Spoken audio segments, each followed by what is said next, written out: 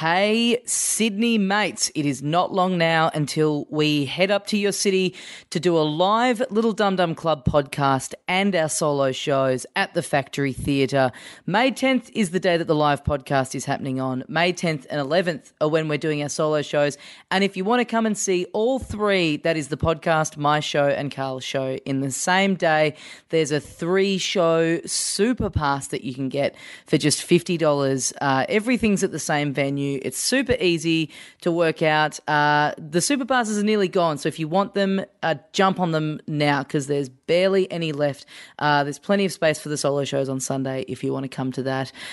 We'd love to see you down there. It was so much fun last year going up and meeting all you guys. So, yeah, you can get your tickets right now from littledumdumclub.com.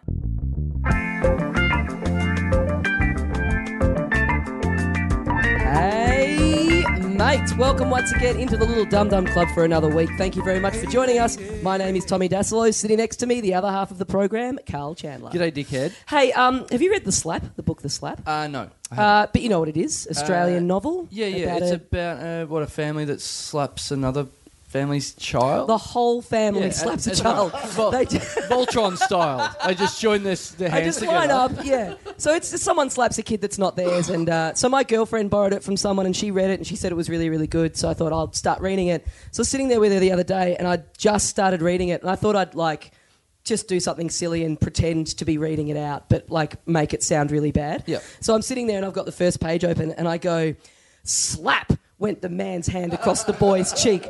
Everyone looked around in terror. Was this really happening? Did this man really slap a kid who wasn't his? And then I've put my head up and I've gone, I don't know, this sounds like it's going to be a bit shit. And my girlfriend's just kind of absent-mindedly doing something else, and she goes, nah, it gets better. And I'm like, no, that was me pretending about the book. And she's like, oh. And I'm like, but does it actually get better if you thought that was an actual bit of the book? It says the large print version of the book. Yeah. So now I was just obsessed with coming up with bad intros to every book. I'm a wizard, thought Harry Potter to himself. Should I get rid of this big scar on my face? Yeah. Should we bring in our guests for today? Am I going to make it through the episode? Is my voice going to hold out? Yeah, you've got the festival shit voice. I think that's a term. Yeah, I've got the sweet timber that I sometimes get. First of all, making his debut on the Little Dum Dum Club, you know him from The Chasers War, on everything among many other things. Please welcome into the Little Dum Dum Club, Chaz. Oh, shit. Does that work? Yeah. Does that work? Because you got the headphones on. I don't have the headphones on. Yeah, I can hear it. Yeah. Yeah, with the drum roll. I just bailed out because I realised I don't know how to pronounce your last name. I don't know either. Does anyone know? Cool. Licciardello. Oh, he's good. Yeah. Licciardello, there you go. Actually, a lot of people get my name wrong. You'll be surprised to hear. I'm not surprised at all. No, but at least you had the decency to bail out because my favourite story about mispronunciations was my Year 7 science teacher literally went through the entire year, not just getting it wrong once, the entire year calling me Pizzarelli. And I did correct her. Yeah, well, I just wanted to be polite because we are of the same ethnicity, so I thought right. Common courtesy for one of my brothers. You come from the same village. Yeah. Oh, you're autistic too. That's great. Also making a return to the program, you know him from Tofop, Fofop, Gruen, pretty much everything. Please welcome back into the Little Dum Dum Club, Will Anderson. At least your teacher kind of knew your name. I went through entire Year 11 chemistry. My teacher's name was Wally Vermeulen. He was Canadian, and he used to talk about peanut butter sandwiches and what was the Canadian, what's that TV show that Degrassi Junior High. Oh, yeah. He would always talk about Degrassi Junior High. And for 1 year, I used to sit next to a guy called Mark Howard, who's now a big-time sports reporter on Channel 10 and on the radio and stuff. But we were best friends at high school. And for 1 year, he used to call me, you, Mr. Howard's friend for one whole year. And you got his name, which was weird. Right. And he couldn't remember Will Anderson. Vermeulen, you think... I've had trouble with... my show this year is called Willuminati, and on paper, which is where the only place I'd ever... When people said, what's the name of your show? Yeah. I just shot them the thing up, well, I'm going to call it Willuminati, right? Yeah. And I thought that was going to be a great name for the show. But I've done a bunch of radio interviews with dudes who aren't across even how to say Illuminati. And like, mate, when James Brayshaw, the footy guy, tried to plug my show at the end, he almost turned his head inside out. It was like halfway through the title, he had a stroke. But hey, maybe they are part of the Illuminati, and that's just a trick to throw you off the scent. Pretending that they don't know how to say their own thing. Double bluff. Yeah, Got that's him. good. If anyone, that's a sweet Illuminati move. that's the first thing they go for, like the grill team. Yeah. The Grill Illuminati. Most powerful people in the world. Can I ask you, Will, is that the reason why all your shows have your name in it? Because it's a cry for help because that teacher who couldn't get your name? Do you know what? When you think about it, it could be. It actually could be. Well, speaking of names, I at the end of my festival show every night I have to go in and kind of clean up the venue before the next show. Will, I'm sure you have similar experience here. But sometimes people have left their... You literally have to clean up the venue. No, because I have like... I've seen a show, it gets very messy. Right? It actually does. I have the audience throw underpants at me. So I don't get rid of them. But people often leave. Sometimes people have printed out their tickets and they just kind of... They just leave them behind. They just leave their trash I don't behind. want any memory of this. I don't want to claim this on tax. No, I don't want my accountant seeing my shame. But like, so far, the two people that have left behind tickets, they've both had names that I'm now obsessed with. Oh, okay. The first one was 2 tickets under the name of Howard Boy. Oh, How good's that? Howard Boy. Howard Boy. And then last night, there were 2 tickets under the name of Richard Greco. Oh, like How good's that? Could it have been the Richard Greco? Is that, I don't 21 know. Jump Street. Yeah. 21 Jump Street. Oh, maybe. Man, you're too young. Is there any chance that Yeah, Richard yeah. Greco came to your show? That would be pretty amazing. Yeah. And he's like, the guy, he didn't even point me out. Poor old Richard Greco's like, you know, I want a bit of attention these days. I've gone off the radar a little bit. You know what? I could be a celebrity in like, you know, I'll find like a good medium-sized comedy festival show where I'll definitely be the most famous person in the audience. Medium, and I'll that's very sit there kind of you. And I bailed out on what I was going to say at the last moment. It actually makes... I rounded you up. It actually makes perfect sense, though, that Richard Greco would go to Tommy's show because, you know, his whole career was hanging around drug dealers who were like kids. So now when he goes to see comedy, where's he going to go? Right. Look at me, he looks like a kid. I hope that you don't actually have a cold because I've got a bit of a cold as well and we've both got the same sort of croak. But I hope you don't have a cold. I hope I'm on the podcast where your voice finally breaks. Yeah. Big This would moment be for me, a great. historical moment. Come back know. next week and it's all like, hello. Maybe it's just like a publicist that's got like a celebrity into your crowd to get you in confidential. Right. yeah. Spotted last That's night. spotted. Richard Greco. But also, like, he'd be sitting there going, oh, it's a small room, this is embarrassing, he's going to point me out and make fun of me, Yeah. and then it hasn't happened for the Yeah. whole hour. So he's just, that's how he's just, I better leave the ticket Leave behind the with my ticket, name on it. so he knows. So there was some Big record. that I Greco was here. Yeah. He got Grecoed. Yeah, because you know what, You got Greco. this is a true story. Josh Earl, a friend of the show, once did a show 5, 6, 7 years ago, and he had a publicist, and he was asking the publicist, like, so what do you do? I guess. I remember Yeah, this. yeah. What? And the publicist shot him an idea, pitched the idea. What I'm going to do to get bums on seats in your show is I'm going to get a celebrity into your crowd in your show, Good. and it's going to come up in confidential. Great. So the celebrity was Belvedere from Good Morning Australia with Bert Newton. How'd you get Belvedere? Oh my God. And how did they get him in there without the paparazzi finding him? Well, he wouldn't have been dumb enough to leave a ticket behind, that's for sure. Booking name, Belvedere. Belvedere. But then the saddest part of that is I don't think it even actually ended up happening. I don't think really? Belvedere. I don't think they even could get Belvedere Belvedere in the end. Belvedere had something better to do. It's like, keep my name out of this. Yeah, Belvedere had tickets to Husey that night. Right. Couldn't make it down. Yeah. How's this? I don't know if this is true. I haven't actually contacted him to see if this is true. So, Ian Bagg, do you know Ian Bagg? Yeah, he was on the show Wonderful. last week. Yeah, very funny. Like one of the best comedians in the world, and like a guy that I've known for a lot of years, and I just like think the world of. Right. So the other day, he's tweeted. He's gone, I've booked 2 tickets to the third row of Will Anderson tonight.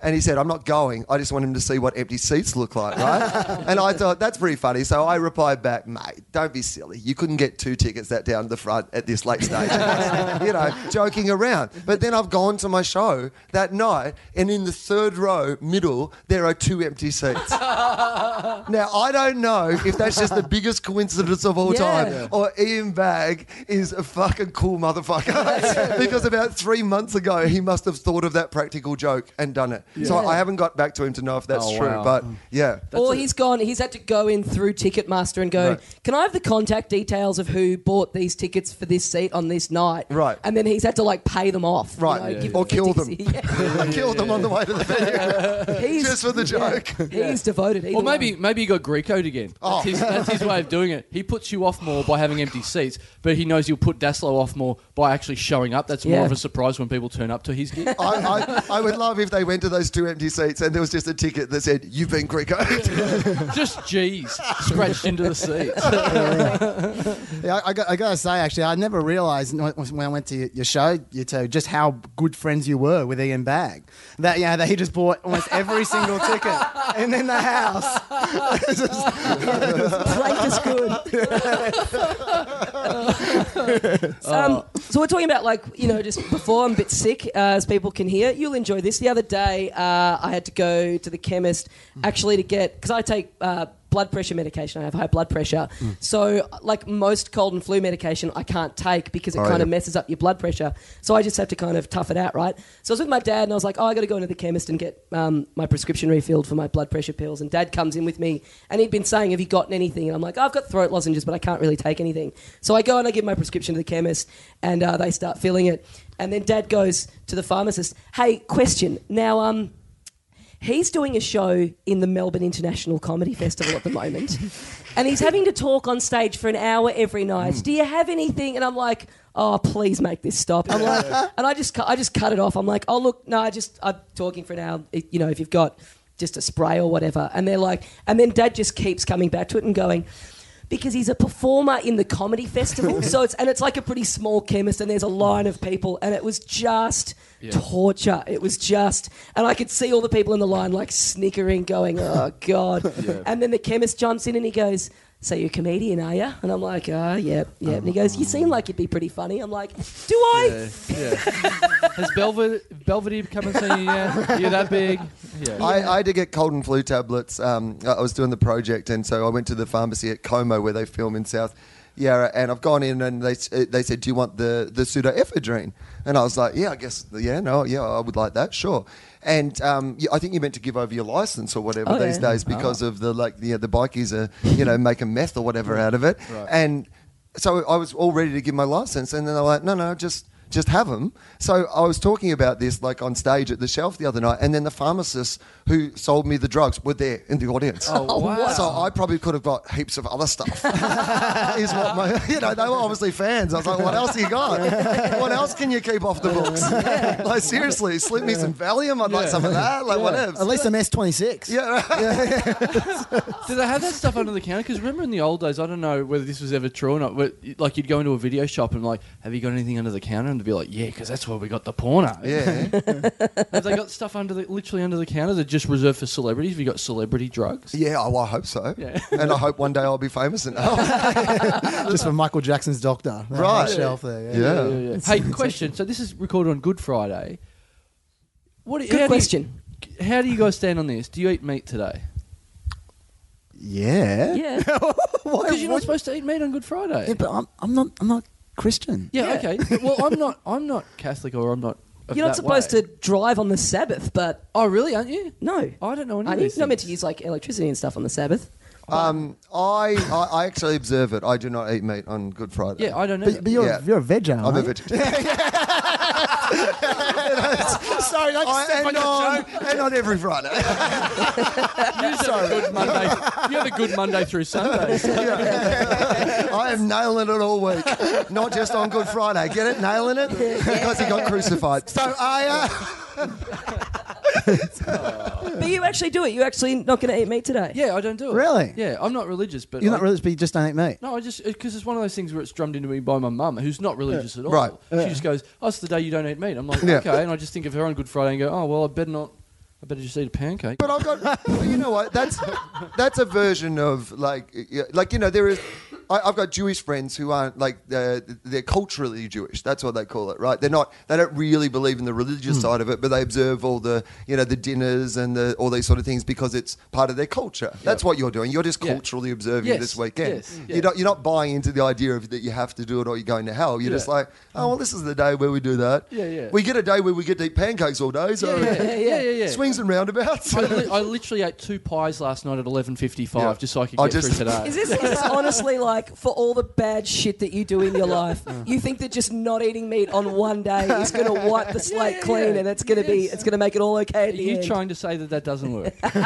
When you meet your maker and you go, there's plenty of times where I could have had a schnitzel but I didn't, and he goes, okay, in you come, mate. Yeah, 1/364th of my days on Earth, I did a pretty good job there. If you'll just go back and look. I created a little bit of religious debate earlier in this festival. It wasn't my fault. I didn't mean it at all. Had nothing to do with me, to be honest. But the Herald Sun letters pages were alight with the fact of comedians being blasphemous because the Herald Sun did this big Last Supper photo. Oh yes, do you remember that? Yeah. And so they got a bunch of the comedians who've been around the festival for a while, and they did that. The scene that everyone from The Simpsons to The Sopranos have kind of parodied, right? Yep. So we all get there. They're putting a bit of makeup on because there's this big thing. They've got free coffee for us all. There's like some snacks and stuff. And it's the day before the festival starts, and it's all these people you've worked with for years. So it's like great. It's like it's nice that we're all here, and we haven't started yet, so we don't have to talk bullshit about the shows. We can just have a good time. God, we're all good friends. Isn't the best thing about this industry that we're all just good friends and we all get along equally, and no one else is bitchy about anybody else? And then the photographer says, "Hey, Will, can you sit in the middle like Jesus?" Oh yeah. Oh my God! Awesome. Have you ever felt a room like the piano player in the corner just stopped? Oh my God! Actual Jesus going, how'd you get that? Yeah. That's very good. So who was up for Jesus? Did you? Was there a feeling in the room there was a few contenders? I mean, it was apparent to me that in the photo that was in the paper, because the whole idea was that everybody, so I was in the middle, so I looked straight out, and then everyone kind of looks vaguely in towards. That's how it works. And there was only one person who wasn't looking in, who was also going for the camera. Oh yes, yeah, Right, and they were that's the actually in the Judas position. Oh, I won't say what their name is, but I'll just refer to them as Juicy. Say no more. Say no more, Denise Scott. We know who it is.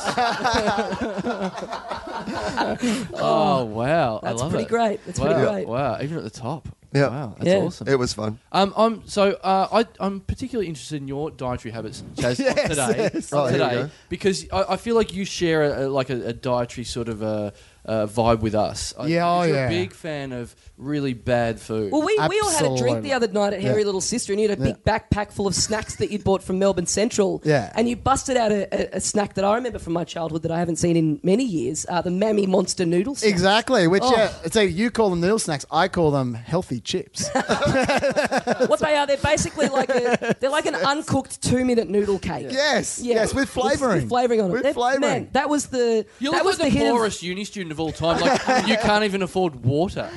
Yeah, they were like the hit of the playground when I was at primary school. And I talked to people about them, and they're like, "What are you talking?" Like no one my age remembers them, and I didn't even know they were still out there. Oh, they are. I make sure I find them because basically my whole life is a massive struggle between the fact that I'm obsessed with weight but also obsessed with junk food, which makes it very tough. So basically, I just go out of my way, just find as many forms of low joule fast food I possibly can, and cram my mouth with it. And then when I'm not having that, I'm having like crap like carrots and fennel because I don't want to waste any calories on actual food. Yeah. Oh, wow. All my calories have to be devoted to Hungry Jack's or McDonald's or whatever. And so there's no pastas, there's no breads, there's nothing like that. No, it's either I'm chomping on a fennel or a red capsicum or I'm chopping on like a fat burger. You're not touching the middle of the food pyramid at all. No, Yeah, you smashed exist. a carrot just before we did this, which I think is the first time a absolutely. guest's ever done that before. And the reason for that is just before I came here, I smashed 2 crepes.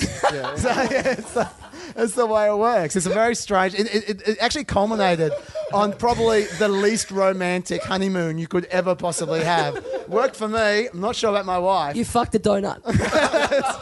Okay, the second. Oh no, that does sound romantic. second Sorry. But then you stuck a banana up your ass. So it's fine. Well, it was consensual, okay? The banana was into it. anyway, we went to America for my honeymoon. That was the first time I'd been to America, which is my spiritual home. Yeah. And I just thought, right, okay, I've got 18 days to eat this place dry. Right. And you were about to say out, weren't you? And then you thought, hang on. Still think it's banana. And my wife, unfortunately for her, she contracted food poisoning on day one, which is probably what you should have done with the kind of stuff we were eating. Yeah. But and I thought to myself, well, honey, you'll need to sleep that off while I go walking around New York trying to eat as much junk food as I possibly can. And so basically, for the entire 2 weeks, I was literally having 12, 15 burgers a day, just having as much as I possibly could. And then in the morning, waking up, because I had jet lag at like 6 a.m., waking up and just hitting the gym for 2 hours on the treadmill. And I just try and burn off all this crap I was having all day. That's the way to do it. Well, you think that's the way to do it, but let me tell you what happens. You get very sick, Carl. Oh, really? You get very, very sick because your body's not really designed for that. And so I had a great time, but when I got home, I was basically in bed for another 3 weeks. It was kind of win-win, really. I went to New York with my girlfriend a couple of years ago, and I had that similar thing where it was just like, I've got to eat as much pizza and burgers as I can. And New York is like, I've got pretty dodgy gut, and New York is just, we've talked about this before, for such a big tourist city, is so bad for public toilets. Like, there's none of them anywhere. So, like... because to New Yorkers, the street is a public toilet. Well, that's true, yeah. But this was the point where my girlfriend had moved over to America to work, and I hadn't seen her for 6 months, and so we're sort of reuniting in New York, and most of our trip was her just sitting in a cafe by herself so that I could go in and use the toilet. Yeah. It was, no romance at all, just a disgrace. Yeah, I must say, I discovered exactly the same thing. Starbucks is the toilet of New York. Yeah. There's 3 of them on every corner. But they say, they have those signs going toilets for customers only, which they do here sometimes, but no one ever enforces it. But they enforce it there. They see you go and they're like, where are you going, buddy? And you're like, just really sick, just the toilet. And they're like, nah, sorry, get out. And you're like, being banned from the dunny. Yeah, I've got a new favourite fast food place. Well, you have to call pies in Australia fast food? Yes, pretty fast. Yeah. They exactly. cook them in front of you. Yeah. Now, I'm working at the moment on Spicks and Specs in Elsternwick, and it's just around the corner from this bakery, and it sells excellent pies, and I'm a big fan. It's called Frank's Bakery. I would promote it for people that want to go along if they ever sold pies. Because here's the thing. I love the pies there. You go in there. The shop is about 60 feet long. I go in there every day, 12:15, 12 o'clock, 12:30, walk in. Can I get a pie, thanks? No, we don't have any.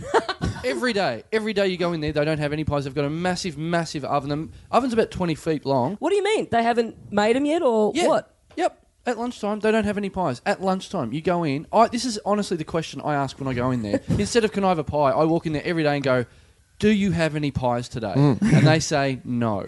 But you still go in every day. Yeah, I've made it my thing now. Is the shop actually open? Yeah. Are you coming in before the shop's open? And they're like, why does this weird guy keep coming in? It doesn't sell cakes. It doesn't sell any other sort of pastries or whatever. There's a few French sticks. It's essentially a shop with 2 French sticks in it. And every day I go in and go, can I have a pie? And I just kind of think the owner, Frank, is going to snap at some stage and realise this is just a ridiculous game we're playing. I'll cook at least one today because I know I'm going to sell it. Right. He doesn't. And I don't go in at a stupid time. I go in between 12 and 1 and go, I have to ask, do you have any pies? And he goes, no. Yesterday I went in there. It was a new record. I went in there.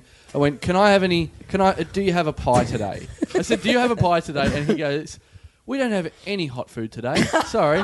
Like, why is the shop open? Carl, I hate to break it to you, but there's clearly a drug front. Right. And you've just announced it on air and you're about to die. Yeah. So Yes. I walked in and... If you say pies in quotation marks in there, you'll probably get something.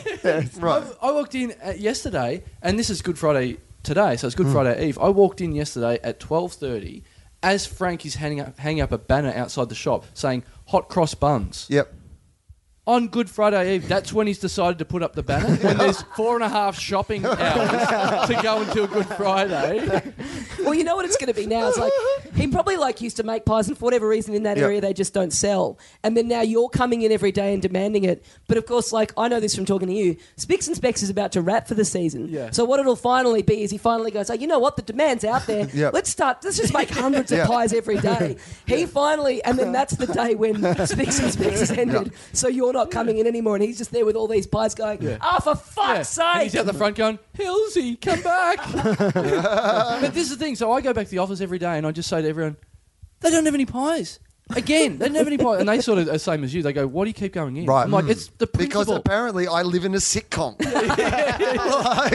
So I kept going and going, there's no pies again. There's no pies. And they go, oh, you idiot. You don't know the trick. You know what you've got to do? You've got to ring up before you go. Ring up and make sure they've got... I'm like, I'm not ringing Classic. a bakery. No. I'm not ringing a bakery an hour in advance going, make sure you have a pie today. No. It's a lot more sensible to walk in and ask every day. The first one would be ridiculous. Only an idiot would ring a bakery. A normal person would go in every single day and repeat the same mistake. I enjoy the game. Because is that because I've been noticing you've been getting a lot of pie face during the comedy festival? Is that what that is? Just quenching your insatiable thirst for pies. Yeah, Frank's been cock-teasing me, and then I have to get it in some way. Here's what you should do. If you want to fucking up the game, if you feel like it's at a stagnant place where it's going nowhere, next time you go in and you say, do you have any hot pies? And he's like, I don't have any hot pies. And you reveal from your pocket a hot pie and go, well, I have one. Your move, Frank. You should sell him to him. You should sell him pies. Yeah. He needs pies. And then, do you want to buy one? You hand him a hot pie, and then he hands you a page of music-based jokes for Spicks and Specs. Whoa! But that's the thing. I noticed when I went in there yesterday, he had a beret on that had the Freemason symbol, and I'm like, maybe I'm not doing the handshake. Maybe there needs to be some sort of password or whatever. We're covering a lot of secret society stuff on this episode. Right. Illuminati, the Freemasons. Yeah. Well, there was Starbucks? I believe they won't let you in the toilet because they're having Illuminati meetings. You're not part of the Illuminati. Shit. In King's Cross, there used to be a cafe that you could go to, and you just had to order. I think it was like 2 bags of tea or whatever, and they would sell you pot. And but you had to do it the right way. You had to order like a pot of tea and like an actual you couldn't just go in and get the drugs. You had to well, from what I heard. Yeah. And, the way it was explained to me. It was a secret by code. the guy at the. You had to order a pot of tea, but just say the not of tea bit. A real secret code. Yeah. No, but it was like you had to say I'll have 2 pots of tea, and like one of them you actually had to they would bring you a pot of tea, and the other one they kind of sneakily did the thing. But then you had to sit there and have the pot of tea because that was part of the cover or the ritual. Pot of tea, 1 cup, 2 cups, one for me, one for my friend Cheech. Yeah.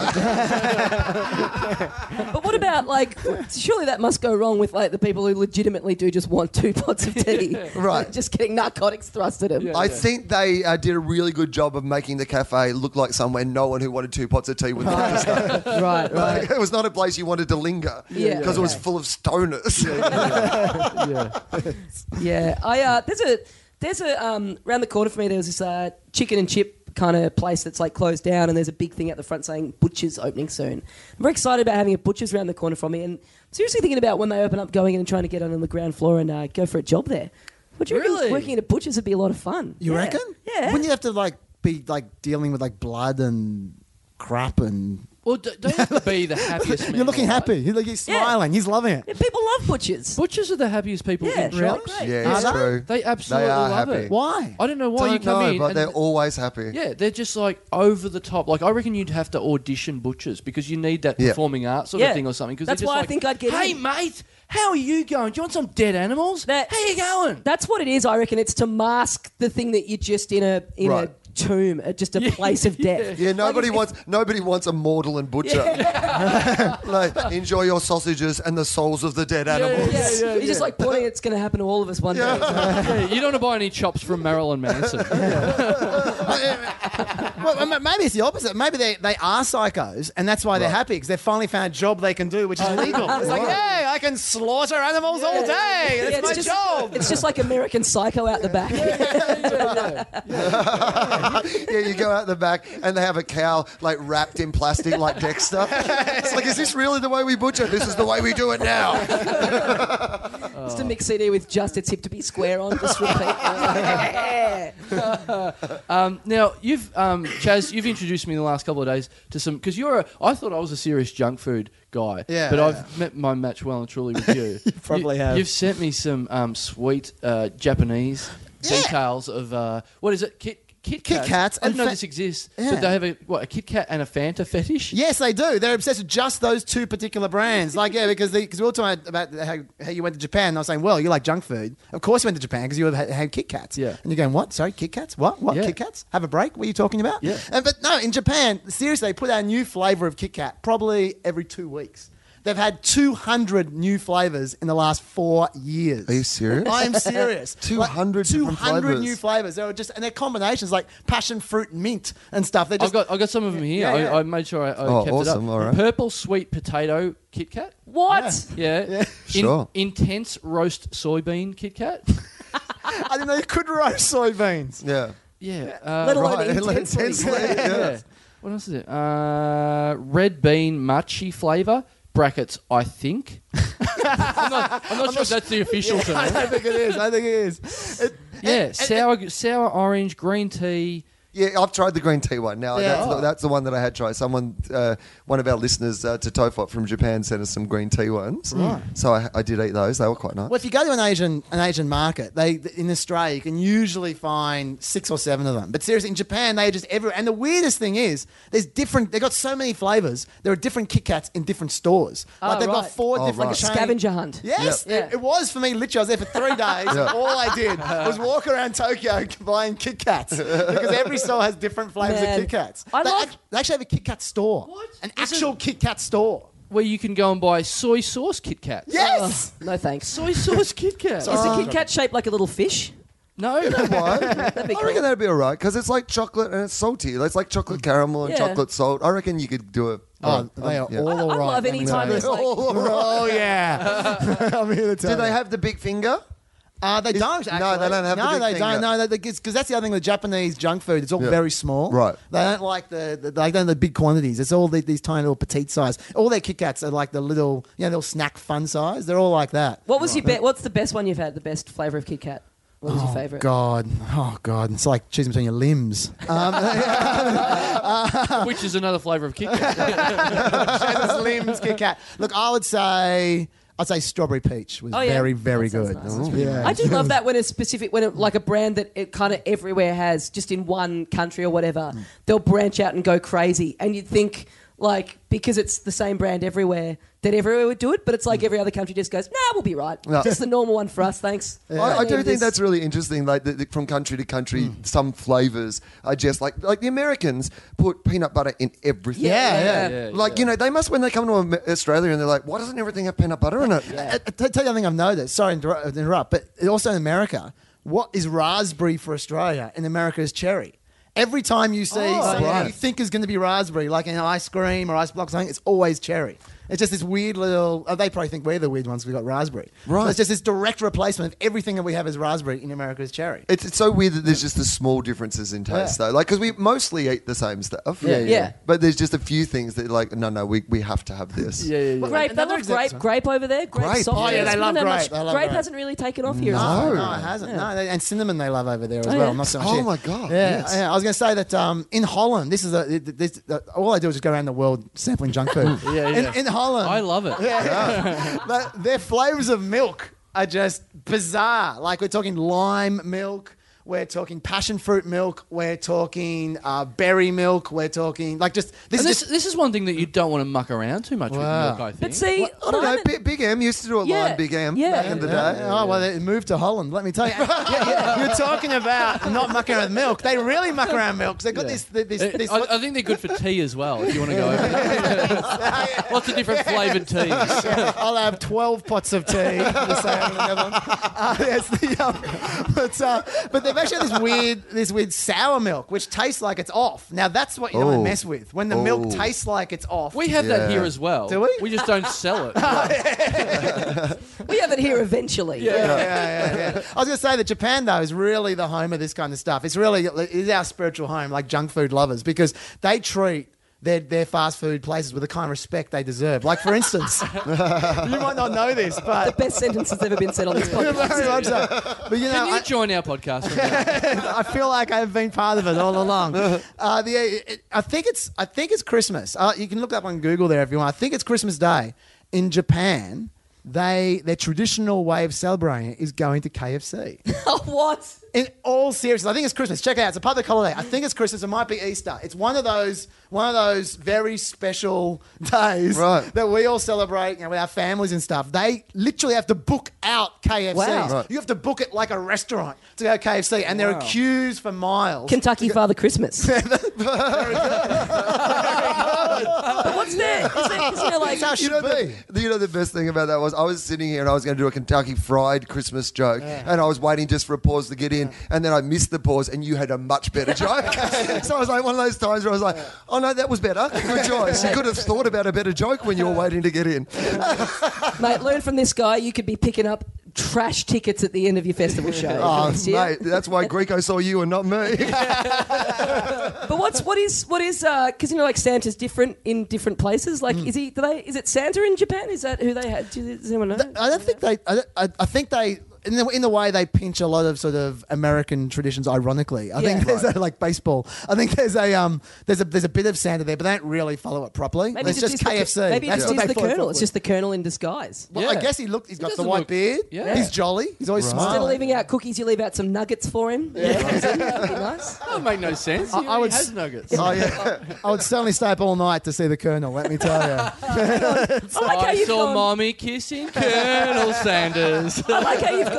That makes no sense, as opposed to the folklore of a fat man coming down a chimney and leaving presents for everyone in the world. Yeah. Oh man. Hey, just quickly, Chaz, I want to tell you this. Before I left the house today, I told my girlfriend I was coming here to do the podcast, and she said, "Who's it with?" And I said, "I will." She goes, "Oh, that'd be great." And I said, "And Chaz." And there was enough of a pause where I was about to say, from The Chaser. Yeah, because you don't know how to say his last name. Yep, I didn't. No, that's how he pronounces it, from The Chaser. That's my new last name, actually, from The Chaser. But I said Chaz, and I left just enough of a pause, and she goes, "Chaz Bono." Ah, yeah. And I go, no, from The Chaser. And she goes, "Oh, that's a shame, because it'd be great if you did an episode with Chaz Bono." I'm like, would it be a great episode of our podcast? Do you have anything to talk about?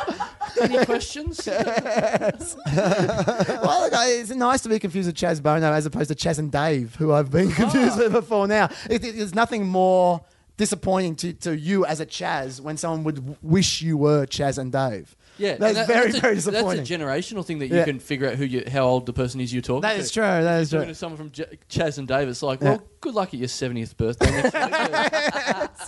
I just realised, that when I looked at Tommy's blank face. Yes. Yeah, just looking around the room. But that's the thing I dislike when you cop that a bit and people go, oh no, I don't know Chaz and Dave or whatever because I'm not a million years old. It's like, I know Shakespeare. Yeah. I wasn't around for Shakespeare, but I've got Google. Yeah, look, it's fair cop to compare Chaz and Dave to Shakespeare. I'm with you on that. I support you all the way. They were the Shakespeare of their day. They won't be recognised in this lifetime, but like 200 years from now, when people are redoing Chaz and Dave interpretations. Well, I'm talking with getting confused with people. Like so it's comedy festival time. Trying to get people into shows and stuff. Someone tweeted me the other day going, "Oh, great. Asked my friend to get us tickets to Tommy Little, and she fucked up and got tickets to @Dassolo instead." Yeah. Like, it should be a great show tonight. Right. People resentful in the audience. Yeah. No, mate.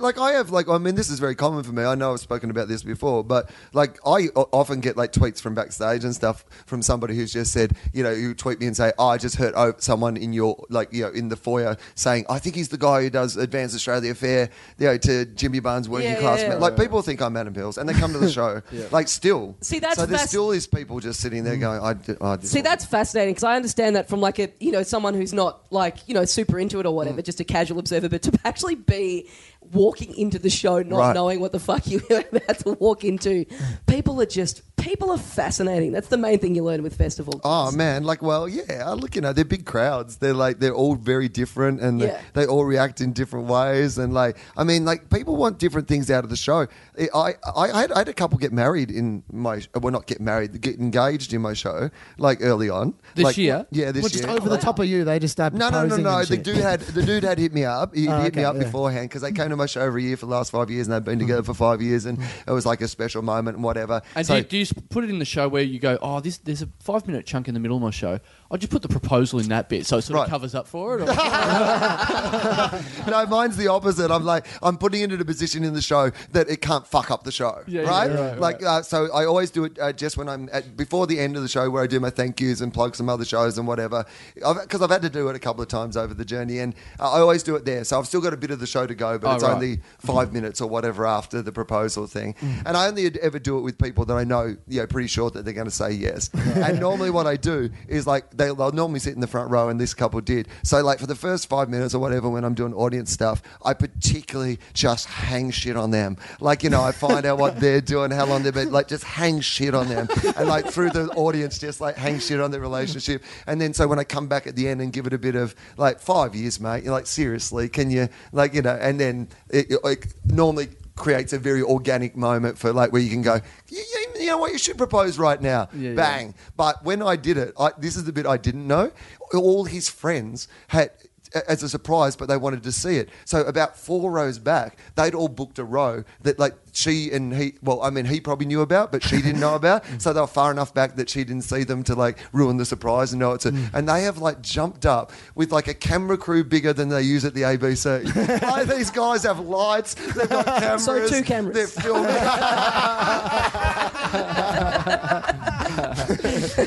It was a really cool moment, but I've never tried harder. It was the first Wednesday of the festival, which is not necessarily the biggest night of the whole thing. And you could be tempted to go, well, it's just Wednesday and I'll just do my best. But when people are going to remember this night for the rest of their life, oh my God, I tried hard. I did not want to get to the end and go into it and just have the dude looking at me nah. I don't want to remember tonight forever. No, mate, move on. I'll go to Husey tomorrow night and see if it works out there. I want to become the opposite of that. If anyone's coming to my show and you're thinking about ending a relationship, hit me up and serve your partner the divorce papers for myself. That'd be fun. The reason we broke up is I wanted tickets to Tommy Little. And then she fucked it up. Yeah. Then I met Richard Grieco and he was hot, so I hooked up with him instead. It's funny that we're talking about my fast food thing before when you bring up proposals, because once again, my whole life revolves around this shit. Do you know how I proposed to my wife? Your wife, Wendy. Finally. I proposed to my wife by opening up a burrito kit, an old El Paso burrito kit, and wiring up the ring so that inside, and then resealing it so that when we opened the burritos, it would spring up in the air and kind of surprise her and have a candid camera kind of or possibly blind her. As I discovered. If only I'd talked to you first, Will, because that's exactly what it did. The one voice of reason over here. That's right. Straight in the eye. And she, it was good actually, worked out well, because in the end she probably only married me because at that moment she was damaged goods. Right. She thought, well, I can't have anyone else now because I'm blind. So you spring-loaded it. I did. Like a can of peanut brittle. Yes, like a little rubber band and stretched it. And then it seemed like a great idea. She's like, they're really enthusiastic in the ads. When that little girl says we can have soft and hard ones, that's right. They seem wrapped. That's a joyous occasion. You can have both burritos and me. That's right. Yay! Chaz and I both barracked for the same football team, the Western Bulldogs. That's right. Yes. And one of our hero players, Adam Cooney, who won a Brownlow medal, proposed to his girlfriend using a burger ring. That's right. As the ring. Right. Yeah. My hero. Yeah. Only I thought that first. Yeah. You must have loved him more at that time, though, when he combined your two interests. Very much so. Yeah. It's a beautiful man.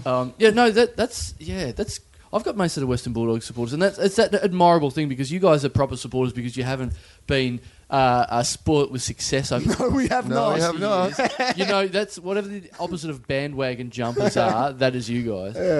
Because I both for Essendon in the AFL, and I'm only just becoming, I think, like one of you guys, where it's like I haven't had success for 14 years now, and I'm like, and I've been enjoying it. I've been like, because I had the 80s and 90s were great, and now I'm starting to go, okay, I think I've earned my badge now. I think I'm ready for something to happen. Do you think that? Yeah. Because we haven't won a premiership since 1954. Yeah, so get in line, Tiger. Look, preliminary finals are beautiful things. Right. You'll learn to appreciate them after a while. I've got an update for the Japan KFC. Yeah. Is it Christmas? Yes. Yeah, there you Tradition go. of eating KFC at Christmas dates back to the 70s. Because in a land bereft of turkey, fried chicken was the next best thing. The store's canny manager was paying attention, passed the word on to the highs up, leading the successful to launch its ludicrously successful Kurosama Masa ni wa Kentucky, meaning Kentucky for Christmas campaign in 1974. Oh. There you go. How could you fail with He a took it campaign on, like guys. that? He took on the pronunciation, and good on him. I know. Big old I mean, pro. I've got to be honest with you. Like, for someone who can make things racist, you managed to do that without it sounding very racist at all. Yeah. Wow. Yes, that's an actual thing. That's awesome. I'm Man, heading there for Christmas. I've talked on this so much on this podcast so much. I think I'm doing it this time next year. Me and the girlfriend are planning to go to Japan. Oh. Yeah. Yeah, I've got great. to. I've never been. Well, now you know what to So buy. bad. Kit Kats, fans. We didn't mention the fans. Fantas everywhere. Like, Yeah, there's yeah. 70 flavours. And different flavours of Fanta as well. Yeah, like It's melon. not really Fanta anymore if it's not orange. Isn't that the point of Fanta? Yeah. Because like if it's You're so Coke traditional. flavoured No meat Fanta. on Good Right. Friday. Only orange Fanta. You're getting the 21st century, Carl. Well, these Kit Kats that are here, it's like there's ones that are just balls, and it's like, is that a Kit Kat anymore? Yeah. They're just balls of chocolate. I don't know. Well, they have Kit Kat ball. Yeah, okay. It's an offshoot. Yeah. It's in the same family. Is it a break? That's what defines it as yeah. a Kit Kat. Is it That's a break? right. Then it's a Kit Kat. Do you take a break to eat it? yeah. Okay. Fair But that's a good point because it's like, just by trying to attach the name of the brand on it to get that traction when it's a completely different thing. Yeah. That's kind of like, if just my show in the festival was called Will Anderson, you know what I Right. mean? It's just it's not you at all. It's just a different thing. It's an offshoot. Or Trying to Tommy Little say. Yeah, well, Yeah. I guess so. I kind of am doing that, just using the same first name. Try and pick Are you up having success. this? And I'm sure I'd love it if you guys had this, but this is what I'm getting this year. People that I know, friends of mine, will hit me up. Multiple people will hit me up and go, "Yeah, going to go to the comedy festival. Haven't seen anything this year." Oh, Ronnie Chang sold out. Luke McGregor sold out. Any other tips? Like, there's a lot of good shows going around. I haven't got to see any because I've been at my own show. They go, "Oh, not to worry. I'll ask someone else." Nah, Is that the right thing to do? No, I've got good mates. So, No, Friends are I supportive. get people hitting me up for tips. Yeah, and yeah. But I like when my friends don't come to my show. Yeah, yeah, Do you know what sure. I mean? Like, I'm not like, you know. I'm fine with that as yeah. well. It's just, I guess it's just that thing of going. Like, yeah. Yeah, right. yeah. Just say, "Oh no, I've seen you enough," or whatever Right. it is. That's fine. I have friends though who because I've been doing this 19 years now. This festival, like 19 different shows, and I think the only person who's seen all of them, I might be wrong, but I think the only person who's seen all of them is my sister. And Belvedere. And Belvedere. yeah. He has a special seat every year, but Yeah, Greco broke his run this year when he had those empty seats there, all bought by Ian Bag. I got a lady sent me tickets from last sort of 15 shows or something that she had this year, like, a photo of all the tickets. So there is some people who've been for a fair amount of that journey, which I admire because a lot of it was shit. But I thank you for seeing something in me and sticking with me.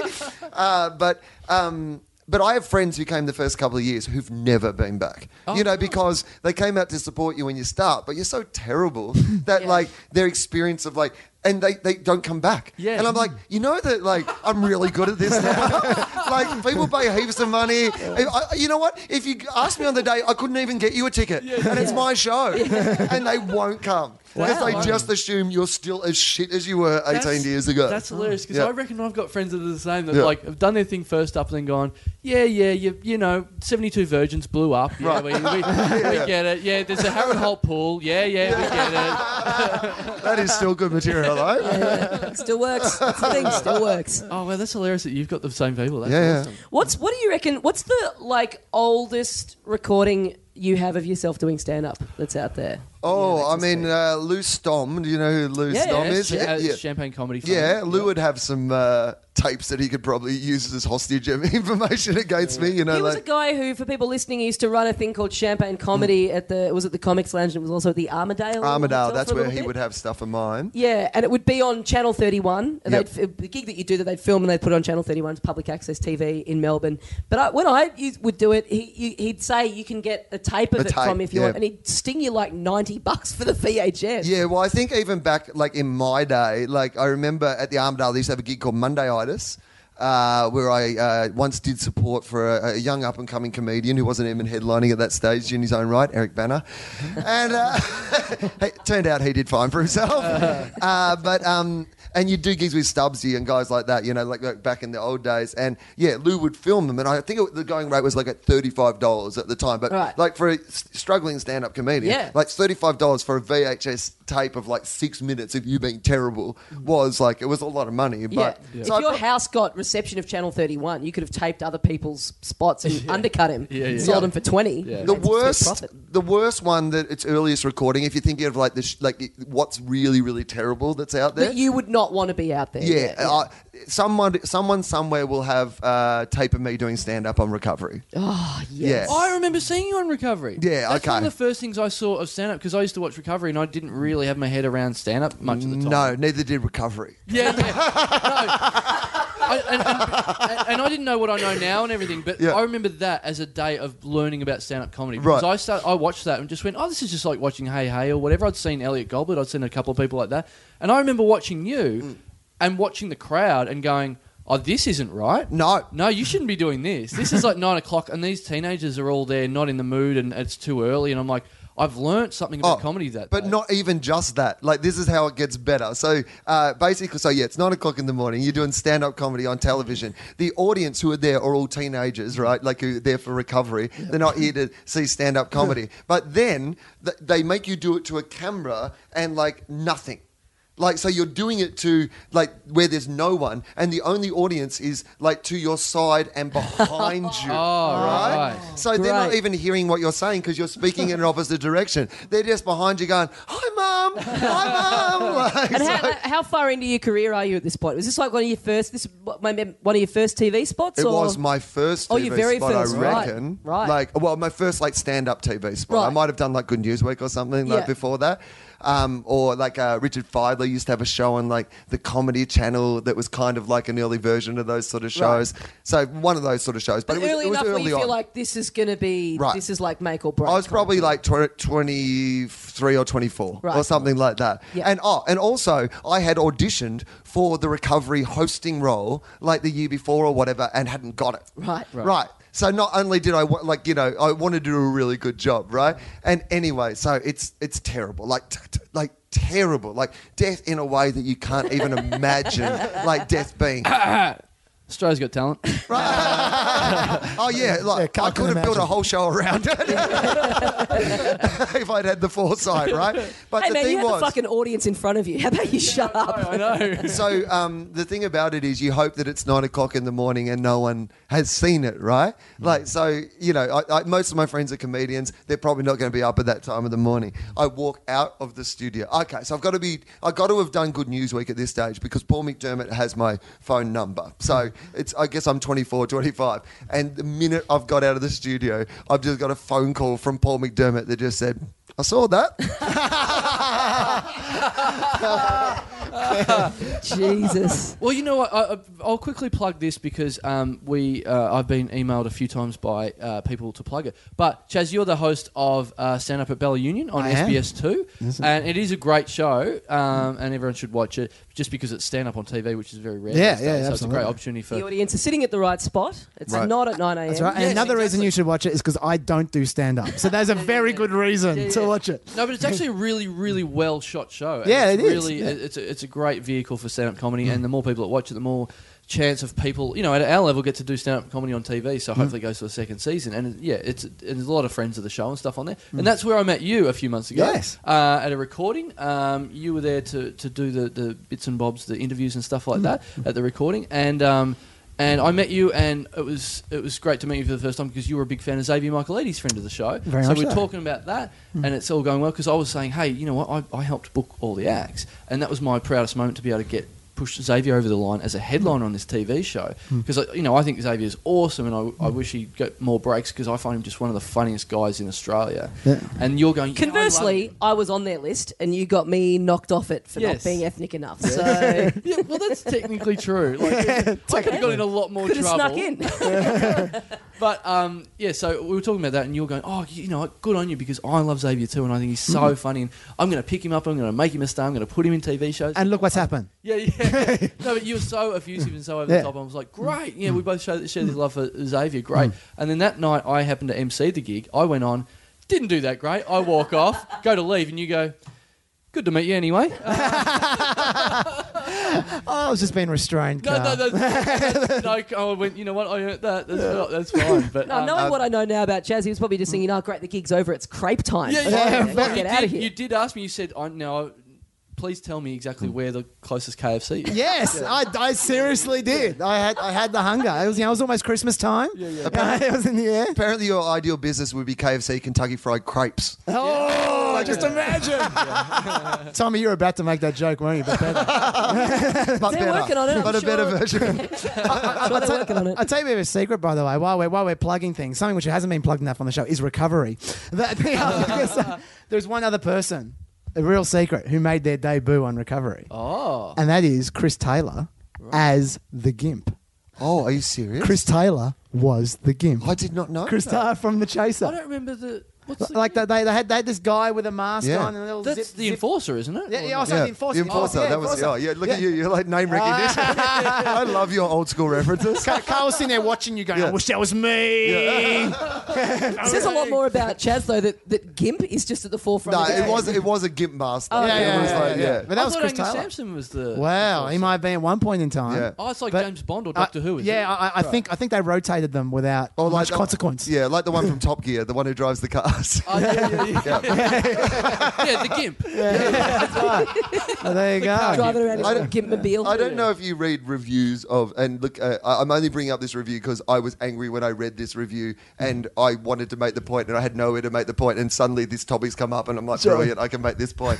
But someone gave the review, like they were reviewing the stand-up at Bella Union show in the Green Guide and they basically said that it's a great show, but nobody wants to hear comedians talk about their craft. Oh, right. Like the guy just said, nobody wants to. And I was like, I'm guessing some people don't want to, but like Mark Maron has the biggest podcast in the entire world, and it's just him talking to comedians about their craft. Exactly. It was just such a definitive statement for someone to put in a review. To be fair, that guy did actually ring everyone in Australia. He rang me. I said, no, I don't want to hear anyone talk about their craft. And I was involved. That's going to be on the next census that comes out. Are you interested in comedians talking about their craft? Why? That's right. Jedi. It's the wrong one. Oh, guys, I think that's just about all the time we have for the Little Dum Dum Club for today. Chaz and Will, thank you so much for joining us. My pleasure, thank you. Chaz, anything coming up that you would like to plug? Stand up at Bella Union. Yes, stand up at Bella Union. That's right. And publicity people off my back. What is it? Sundays, SBS 2. SBS 2. 9 o'clock? No, very good. Yeah. Xavier Michaelides is coming up in the next couple of weeks. Oh, cool. Yeah, now he's very good. He is. He is very good. He's excellent. Get into him. And KFC, I'd like to plug. KFC.com.au. They've got an app at the moment. And the checkouts. The checkout. Oh yeah, forgot that. I'm kind of spending my entire life working on the checkout at the moment, which is they're two very different plugs. Check out my consumer watch television program, and also KFC is great. That's right. Well, look, it's great value. They never rip you off. I can't wait to see this plug section dissected on the next Gruen. This is a whole Andrew Bolt column. We won't plug the checkout. They're doing all right. KFC is struggling though. Yeah, exactly. Pump up. Yeah, that's right. Yeah. Check out when that's 8 o'clock on Thursday nights. We've got best of for the next 4 weeks, so don't miss them. But then we've got 7 more. Oh, cool, a clip US. show where you're in a coma and you remember all those. Pretty much, yeah. That's right. Will the Melbourne Festival be over by the time people hear this, but you'll be in Sydney? Yes, and I know that you have some international listeners, so I'm in Acme Comedy Club in Minneapolis next week, and then Helium in Buffalo, New York the week after, and then I am in Portland for the Bridgetown Comedy Festival the week cool. after that. Awesome. And then I'm in Sydney for Sydney Comedy Festival for Willuminati. So What's the dates for Sydney? 17th, 18th, 19th or something like that. Anyway, that, Cool. you know. And you're also going to be in the first episode of the second series of my web series, Cheap Lunch, which is coming out soon, cheaplunch.tv. That we filmed in America. Yeah, that we filmed in in LA. Cantor's Deli. Yeah, it was Very fun too. funny. Yeah. We've got our, by the time people hear this, May the 10th and the 11th at the Factory Theatre for our solo shows. Yep. May the 10th, the Saturday, we're doing a live little Dum Dum Club. There's a super pass where you can come to all three of the shows for $50 Yeah. on the Saturday. They're selling out pretty quickly, I think. Yeah, tickets are moving pretty fast, so jump on that if you want to come see us do that. Hang out on, if you can't do that, we've got the Sunday, and that's all. Yeah. We're just in a container, in the container ship. It's very weird. So unlike last year, if you can make it down and pre-buy your tickets so I don't have to go to a park and fly drunk people and then they come in and just throw stones at me for an hour. Which, it was one of the highlights of my stand-up career, to be honest, because I was so much fit by the end of a couple of festivals that I just had 25 drunk people spewing at me. And I turned it into a good show, but the shame is no one will ever remember what happened that day. Right. Yeah, it was one of the highlights of my festival was seeing your face as you walked out of the room. It was amazing. Yeah. And I think we talked about this, but one girl, like in a room full of people going insane, butting their heads on the ceiling, one girl managed to get chucked out. Yeah. And then she walked out and started making it with Dave Williams, who was completely sober. Yeah, the look on your face after that show was like the look people used to have on Who Dares Wins when they'd like have to like Evel Knievel style like drive over a huge ramp when they've landed it. It was oh God, I got away with it. Yeah. Oh. Well, you know the weird thing that you missed from that show, there was actually a note on the chair that said, "You've been Greekoed." Guys, thank you very much for listening and we'll see you next time. See ya, mates.